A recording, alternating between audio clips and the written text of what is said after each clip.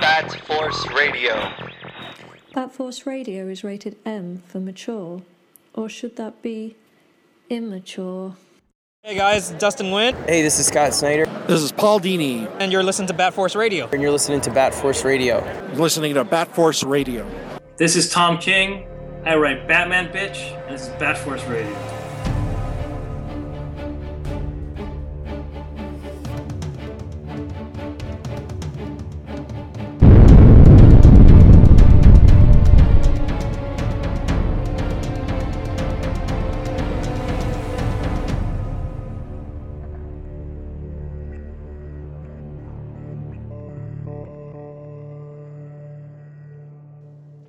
Welcome to Bat Force Radio, a Batman/DC podcast with no limits, home of the Trunky Wise. We got Grandpa Batman over in Texas. Howdy. Fucking Grandpa Batman and smacking hurricanes with his propane tanks out there, man. Fucking deflecting. We got Bat Force Tom over in sunny California. I'm gonna go get some In-N-Out real quick after this. We got Robin Crust up in Canada. Boo. Oh, shit. All right. Batman, the Animated Series, 25th anniversary, 25 years. That's crazy. Fucking hell, man. Yeah, it makes you feel old. I heard that was a good show.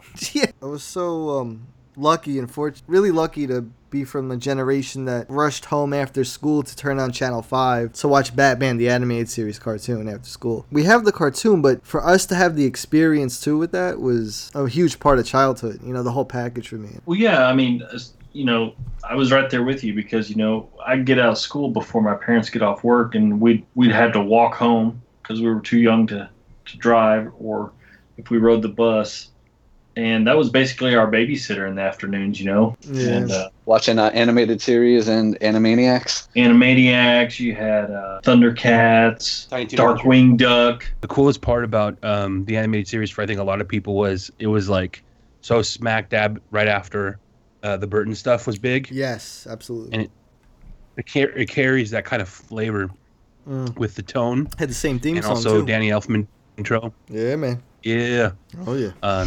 Intro music. So it's like it was almost like, you know, you got the hype up from the 89, and then it built up again from Returns, and then you come home and you got these episodes. I think, wasn't it coming out like every day they would have an episode? It was like every weekday I feel like they would have one.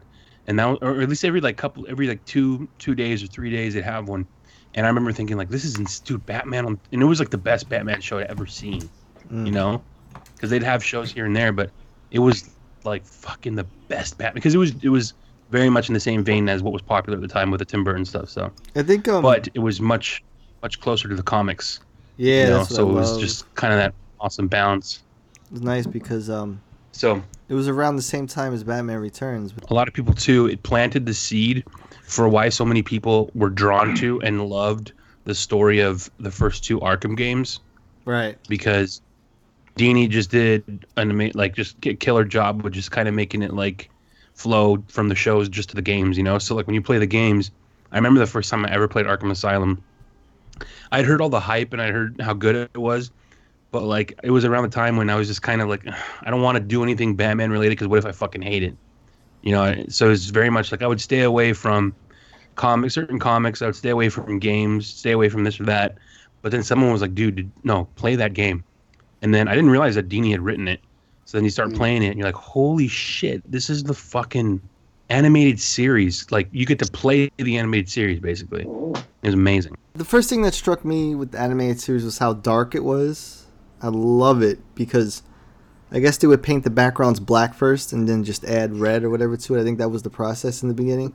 And it had they painted it on black paper. Was it on black paper? Yeah. And it had this look that no other cartoon has ever had before. This tone, this mood. Art Deco noir, which was in the beginning when I was a young kid watching this show after school. I actually, when I was a kid, I was like, oh, they look so blocky and plain and simple. I'm coming off the Keaton stuff. Hyper detailed, realistic. You know, so as a kid, you're like, oh, why does it look so like boxy and flat and simple?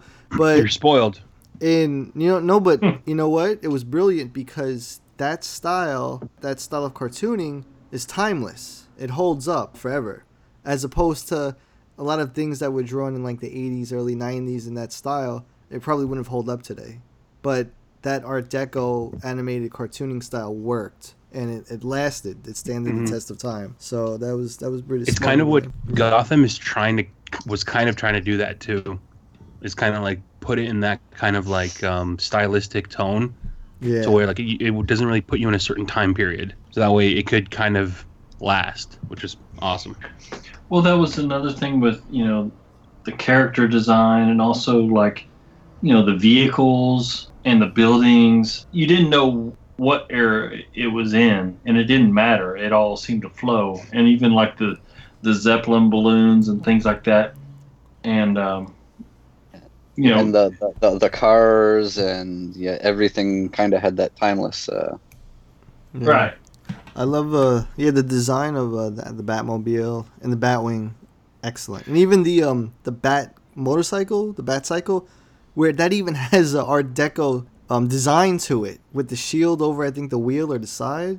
So it was like it was all uniform, and Tim knew what he was doing visually. Like his vision was really good. But I was asking you guys earlier about after watching the Batman Harley Quinn movie, I was like, why can't we get an animated series again? What's stopping them from just doing an animated series again? And I wonder if you think it's hard to get the band back together. Well, I think it's up to Warner Brothers animation department. I mean, I think that obviously it's probably a money situation, but they do so well with these animated movies that maybe there's more money in doing that than doing, it was probably pretty expensive to keep up a weekly TV series. And it's also pretty daunting to put anyone on the task of trying to catch that lightning in a bottle again. The expectations would be so massive for as soon as an episode came out again for a redone animated series. It would be under such a microscope and just get torn apart unless it was flawless. I don't know. I feel like we've got a lot of animation since then, but nothing has been up to that level. That's why, I mean, we get all these other series in the Justice League stuff and the Teen Titans stuff and all this animation we get. Why can't we get like a fucking Gotham animated? Even if it was different, even if it was something new, but with that same tone, that it would be wildly popular. Maybe they don't do it because of the Gotham show, TV show. I don't know. That could be it. I mean, Yeah. Maybe they're just kind of trying to let everything breathe. Kind of like trying to talk and then Tom interrupts you. No. It's like trying to talk and everything's so delayed. Just trying to get a word in edgewise. Love you, bro. All right, so let's hear favorite episode from the animated series with each of you guys. Let's start with Robin. Well, my first thought is to say Heart of Ice, but so many people say Heart of Ice. I'm gonna go with Over the Edge. That episode starts, you don't know what's going on. It starts with that scene in the Batcave where Batman and Robin are running through the cave and Gordon and the GCPD are shooting at them, and Gordon's shouting his real name, and it's just nuts. What about old Gramps for the anime? Well, I'm sure it's probably going to be one that is your favorite, so I'll pick a different one because I already know what your favorite is, and I don't want to spoil it. Maybe you do, maybe you don't. There's two that I juggle that are. I actually like the one. It was called. It had a ninja in it. 'Cause I love ninja fucking shit. Daredevil. Yeah. I don't know. There was just like this ninja was going around, and I mean, I'm kind of going off memory, but it was kind of like Batman and this ninja almost competing in a way because this guy's just about as good as, or even better than Batman with the stuff he can do. And I think it was like the guy was like someone that Bruce Wayne knew back when he was training to be, on his journeys to develop his skills and stuff. That's basically all I remember is that it just had like this ninja. I think you're talking about Daredevil season 1 is what you're talking about. Gramps. What about you, Tom? Dude, there's so many that I can't just pick one. The In and Out episode? I'm probably gonna. Oh man, the two-parters are good. Like, oh shit! I think the Clayface 2-parter was awesome. I really like the Clayface stuff. Because I like the character who's basically based off of Boris Karloff. Boris Karloff. Yeah, so Clayface is based after that dude, which I love. Yeah. Yeah. And those Basil Carlo. So I think those 2 episodes are awesome with Clayface. I think the second episode of the Two-Face 2-parter was awesome. Yeah, people like that's a good one too. Fine choice, boy. Fine choice, man. Those 2 choices. But dude, I love. I also love the Clock King episode. That's such a good episode, man. Clock King is so bad. He's like one of the most dangerous villains because of that episode. Like he's just so precise, and Batman couldn't even get him. That's a great episode, man. I also liked any episode that had Mr. Freeze in it. Oh, Freeze. Yeah. Not just Heart of Ice, but yeah, there were some other ones. Was Ventriloquist Two-Face? Was he New Adventures or was he in the original? Original. Yeah, I anything Ventriloquist I loved. I love Ventriloquist. That nut. He's like fucking blasting that little Tommy gun. Tommy. So good, dude. Such great writing. I remember when Clayface has Batman trapped in his chest, and he says things like, "I could hear your pulse going down and your heart slowing." Like. That's fucking badass writing, man. Shit like when he's trying to suffocate him. Yeah, I'm just like, ooh, this is brutal and vicious and well thought out. You know what I remember? Wasn't that episode prime time on like a Friday night? There was a couple episodes where they showed them on a Friday night at prime time. They did do that. And I remember, I think this Clayface one, I remember it being dark, and on like a weekend, on a Friday night, seeing that episode with Clayface and thinking like, this is some dark shit for a kid's TV show. It is. On a Friday night. What else is so awesome about the TV show is that the success of the show led to Mask of the Phantasm in the theaters, which was another thing. It's like, holy shit, they're doing that, We haven't even talked about the voice cast. Holy shit. Yeah, they did some good ones, man. They had Real quick, when did you guys realize that Mark Hamill was the Joker? Last year. I mean, that was pretty surprising because I was like, Luke Skywalker is the Joker? What? Dude. Yeah, it was crazy. I think I was in high school and he did some interview or something, or it was something on television where I remember being like, what the fuck? No way. Pretty nuts. So. Damn, man. I mean, so many good ones. Good shit. I always juggle the Grey Ghost and almost got him. I really thought you were going to say Leather Wings. No, I knew you were going to say Grey Ghost, so Grey Ghost is such a brilliant idea, man. Such a brilliant idea. But like almost got him is so much within like 20 minutes. I think an episode's only like 20 something minutes. But fucking hell, Paul Dini fit in so many characters in such a good story in that short amount of time. Like Poison Ivy in a Halloween pumpkin patch, and Batman dressed up as Croc, and Harley Quinn has Catwoman on a belt ready to saw her head off or something, or saw in hat. Like, so much shit, and that was such a classic one. So I juggled those two, but the whole damn series is fucking so good. I feel like it's like 2 a.m. Gotham every time you watch this show. We were lucky to have it, I always say, like, why can't they do it again? But we're lucky enough to get something like that in history. A cartoon like that, because I can't think of any cartoon that's ever... that we were growing up when it was on, because every generation after is going to go back and watch that. But back to watching the animated series there. Yeah, why don't you grow up, pleb? They're cartoons, duck. Trunky. What kind of pleb watches cartoons? Yeah, we all trunk down here. Pleb. Sometimes I put the animated series on at the shop. Like, I'll just have it running episodes through the day, and invariably almost every person that comes in the shop will stop and at least for a couple minutes just stand there and watch some of the episode. Yeah, it is so good. I love how you could hear the difference in Kevin Conroy's voice then and now as well. Oh yeah, it's so cool. And just the way they did things, like, you appreciate it in a whole different way when you're older as opposed to when you're younger and it's just a cartoon to you, So I never thought there'd be a day when the guy who created most of this shit is on our show talking to us. Yeah, I know. All right, so Robin, take us through Fan Expo, man. Highlights, all that good stuff. Oh man, well, this was probably the biggest lineup they've ever had for Fan Expo as far as comic interests go. Yeah. Scott Snyder, Greg Capullo, Jim Lee, Tom King, Jason Fabok, just tons and tons of people. It was insane. And Dan DiDio was there.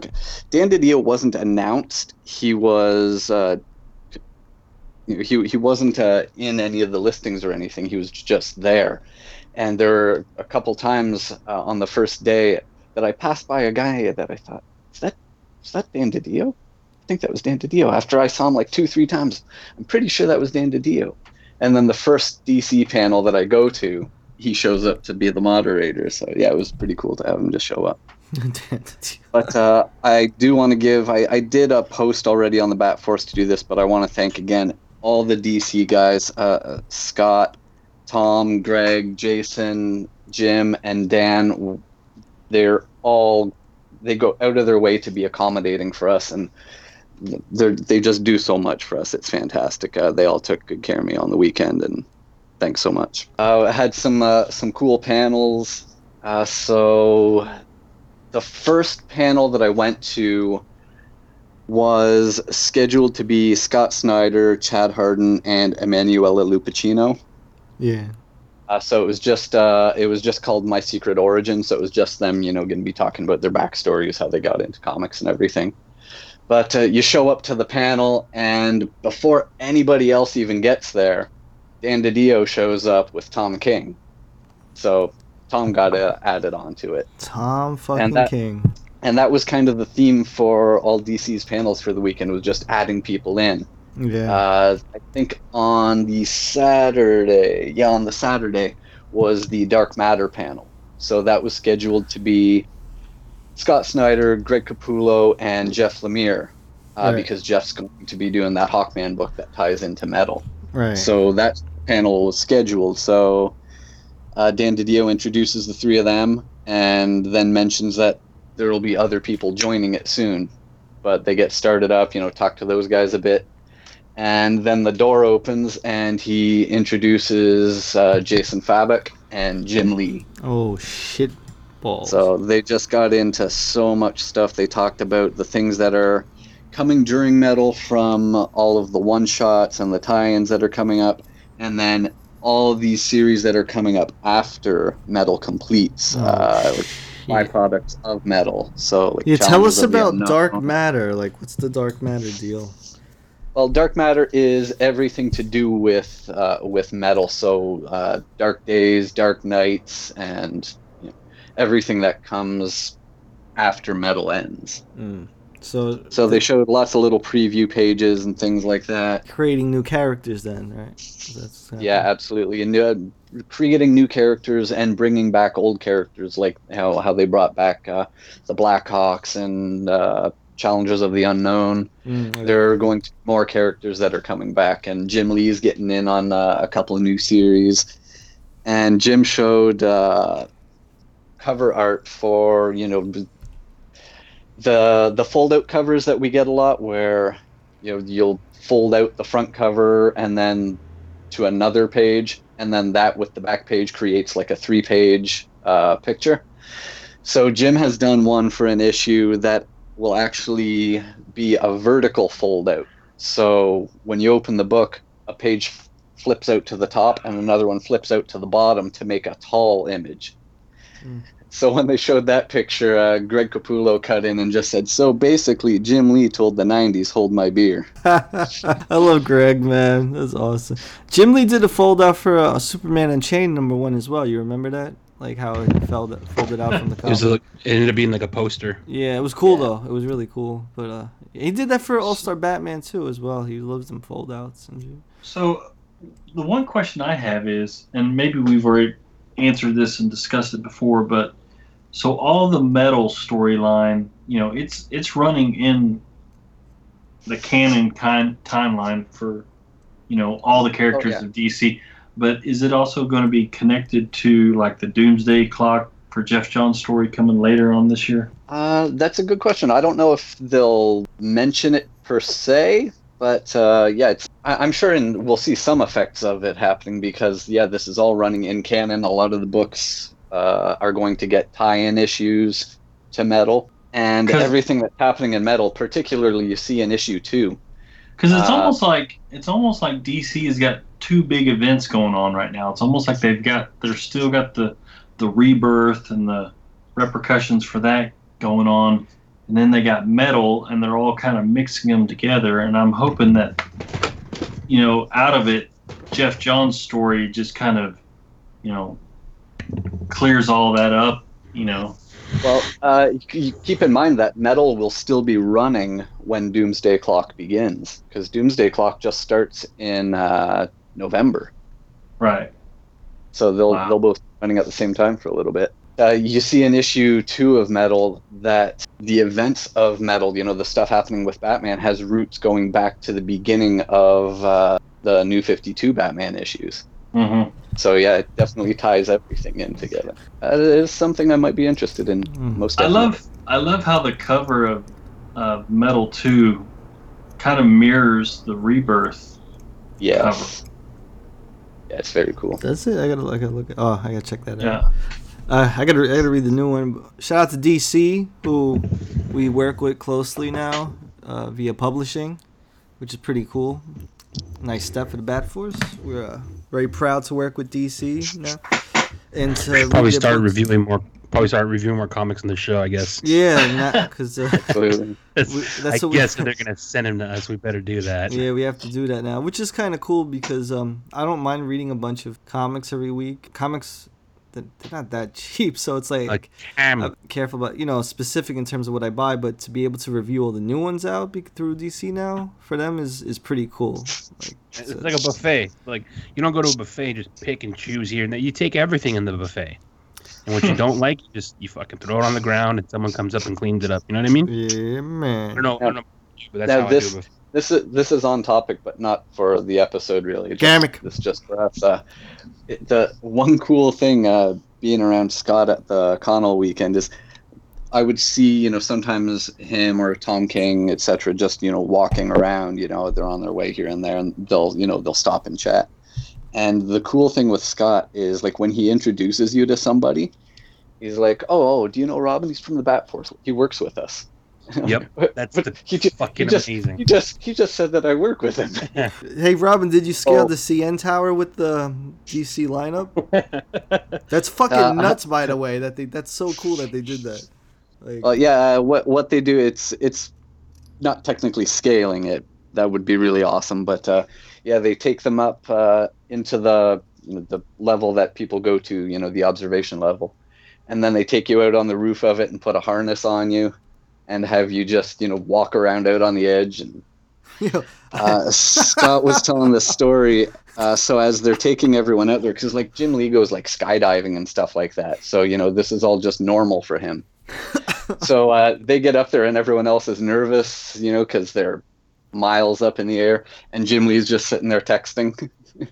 And then they're instructing everyone that so they say, so when you step out, we want you to just go up to the edge and just dangle your toes off the edge until you get comfortable with it. So Jim Lee walks out there, just puts one foot right on the edge and does a Superman pose over the edge. Where is this? The CN Tower in Toronto. It's right beside where the convention center is. Yeah, so I've been on the CN Tower before in Toronto. It's one of the tallest man-made structures in the world. Yeah, and for a while when it was built, it was the tallest. Yeah, and when you go up in the elevator, it's all clear and glass, and the elevator's so smooth and seamless, and you're going so fucking high.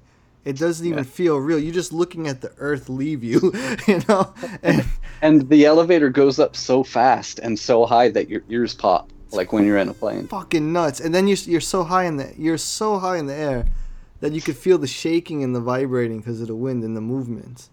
Yeah, I forget what the statistic is. It's something like I think it sways. It's either 4 or 6 feet to either side when it's blowing in the wind. Jesus Christ!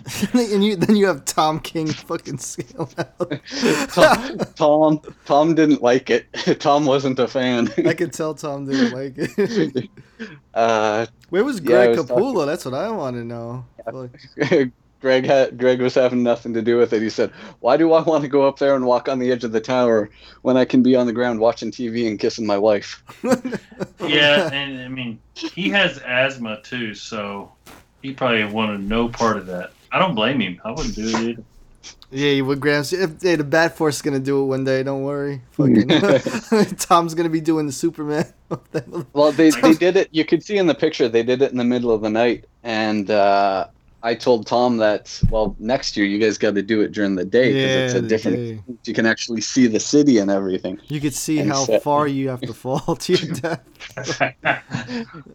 He told me to shut up and not tell anyone that idea, so I promptly told Scott that. He had to make Tom do it during the day.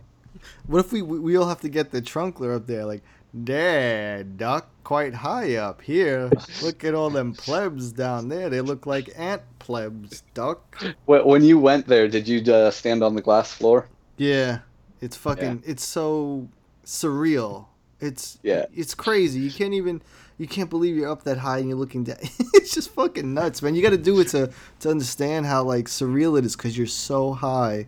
And there's just glass, and it's not like a building, where you have to move to a ledge, and you can feel it's like this tiny area that you go in, and you could understand how high you are from the ground. It's pretty cool. Shout out to DC showing the cojones though. Dan DiDio was there too, right, doing it. Yeah, Dan was up there for sure. Dan DiDio was like, "Oh yeah, take this, Jeff Johns. Let's see you do this." So this whole thing, the whole tower walk, was Scott's idea. So they're like, Scott got it set up and everything, talked everybody into going except for Greg, and then they're out for dinner before they go, and before leaving to go do it, Scott decides, just to, bolster his courage, he's gonna do a couple shots. So he takes a couple shots before they leave, and then they go off to the tower. And when they meet you at the base to go up for it, they do a breathalyzer on everyone. So Scott was afraid that, not only is he going to not be able to go up and do this thing that he set up, but he's also going to be deemed drunk in front of his bosses. But he ended up making it okay and got to go up. But everyone was exhausted the next day because after doing that, Jim Lee talked all the guys into going for noodles at 2 a.m. So they were all out till about 4, and you could tell the next day. I love the professional nerds. They can never hold their shit, and they're all shot the next day. Happens all the time. Except Greg's a veteran now at it, so he knows how to. It's like nerd camp. They all get together and they just get to hang out, man. Snyder always does that, dude. You know who's bad too is Azzarello. That guy. He don't give a fuck either. Funny. Yeah, man. So, any other highlights from Fan Expo there? That Dark Matter panel. You know how Scott is when he's talking about stories. He's as big a fan of stuff as we are, so he spoiled all kinds of things. Yeah. You know what? I like the dark elements. I like this dark shit. This, like, Hellraiser Cenobite shit they got going on, too, and I love this stuff. For someone like me, it's like peanut butter and jelly. People who are, I guess people who are not into that kind of stuff might complain a little, but I'm loving it, man. I'm loving this whole dark theme to the Batman and like Justice League universe. I like that it makes you go back and read some of the stuff that you kind of have to know for it all to kind of fall in place and make sense. Like the Morrison stuff, right? Yeah, the Morrison stuff. I'm definitely gonna go back and read like Time in the Batman and some of the R.I.P. stuff, because it kind of touches on all that, which is cool. So. And for sure, man. Also, the man who laughs. I'm looking really forward. Oh, real quick, can we just talk really quick about White Knight? Oh my God. So good. He just sent the first one to the PDF to the publisher, Sean Murphy. For some reason, I'm looking so forward to Sean Murphy's Batman book. I think it's because of the art. Yeah, no shit. Sean Murphy. He told me that he loves drawing cars and boats. So. I think he's gonna let it rip in this one, like with all the vehicles and stuff. I like drawing conclusions myself, but comics. Did that Batman the Animated Series jail pack come out? The 5? Yep, that came out yesterday. Fuck. And Jesus, did they do a good job on it? It looks so good in person, like the jail itself. Yeah. It is so well made. What's the jail made of? Is it cardboard? But it's like thick cardboard, right? And it comes like packed with like styrofoam in like the open parts of it and everything, and it's like wrapped in plastic. Yeah. like shrink wrapped in plastic, and it looks so good, and it is sturdy. It's like $175, right? 175 American. That's the listed retail, but yeah, it's lower online. So Yeah, did you walk around like the floor to see like exhibits and stuff like that? I mean, did they have? Yeah, I spent most of my time in Artist Alley, picking up prints and stuff from Fabric.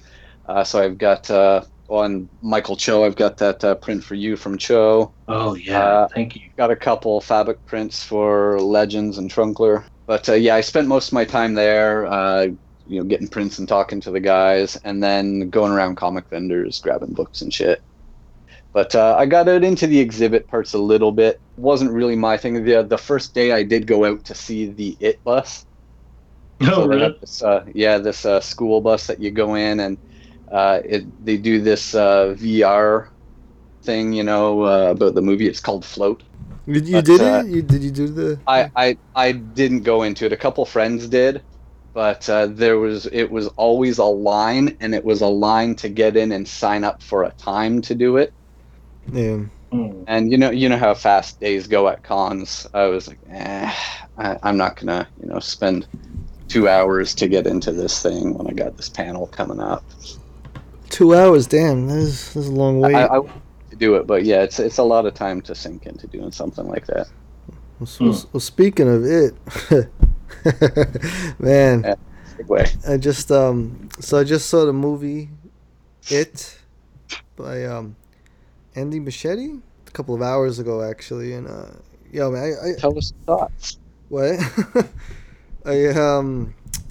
I'd recommend it to anybody except for small children, because it's just a damn good movie in general. I'm an old school fan of the book and the old miniseries since I was a kid, and to see this in modern day just blew my mind. It really resonated. It stays with you afterwards. Yeah, just see for yourself. Obviously you heard all the kids did an amazing job. Child actors, some of these kids are so fucking good, man. And Bill Skarsgård is Pennywise the Dancing Clown, which is the form of It, which is like this evil being, the evil demonic being that takes on the form of these young kids' worst nightmares and feeds on them and their fears. This dude was just amazing, man. Fucking hell, modern day, like with CGI and all this new technology, what they could do, and compared to what we see in 1990 miniseries, it's like Photoshop version 1, compared to this. But yeah, I would recommend this movie to anyone other than little children, just for it being a good movie in general. Especially if you like all the 80s stuff like Goonies, E.T., Monster Squad. This had that feel to it as well. Be true to the novel, which was really awesome, especially with the R rating. And 2 hours and 15 minutes of like edge of your seat, like storytelling. I can't really say much, obviously, without spoilers. This movie stays with you, man. This is a really amazing movie, and it's only the first half because the novel's broken up into 2 parts, when they're kids and when they're adults. So I think production for the second half starts early next year. But there's going to be a sequel? Well, it's not a sequel. It's like the second half, because the story's broken up between when they're children and then 27 years later when It comes back and they're grown-ups and they actually go back to the town to try to finish the job with It. Okay, I was wondering how they were going to do that. I didn't know that there was going to be a second part. Yeah, and there's going to be a lot to it because he figured out how to fit in a lot within these 2 hours and 15 minutes with everything. A lot of storytelling, because the book is like 1,300 pages long. So yeah, they really figured out how to do it. Notable mention is the kid who played Henry Bowers, the school bully, and he was so intense. Like, wow. Casting was amazing for this movie. The effects, the acting, the panning, the cinematography. I really can't think of anything to like, any like gropes or complaints or cons with it, which is kind of weird. Like, usually one will come up right away because you're just being critical, but it was just a damn good movie. It gave me jump scares, and it's a little disturbing. It didn't like scare the shit out of me in general. It might scare the shit out of other people. It depends on what you're scared of. But there are parts that are just like deeply, the way they do it, the dialogue and the visuals and the movement, that it's kind of disturbing and haunting, and it stays with you, which I really think is really effective for modern day horror. It's not, as opposed to like cookie cut horror with all the like the Connecticut haunting shit you see all the time. Oh, for the record, I know a a lot of nincompoops have been saying that, ooh, it borrows from Stranger Things. When, just to clear the record, when production started, the guy who did True Detective was in development to direct it.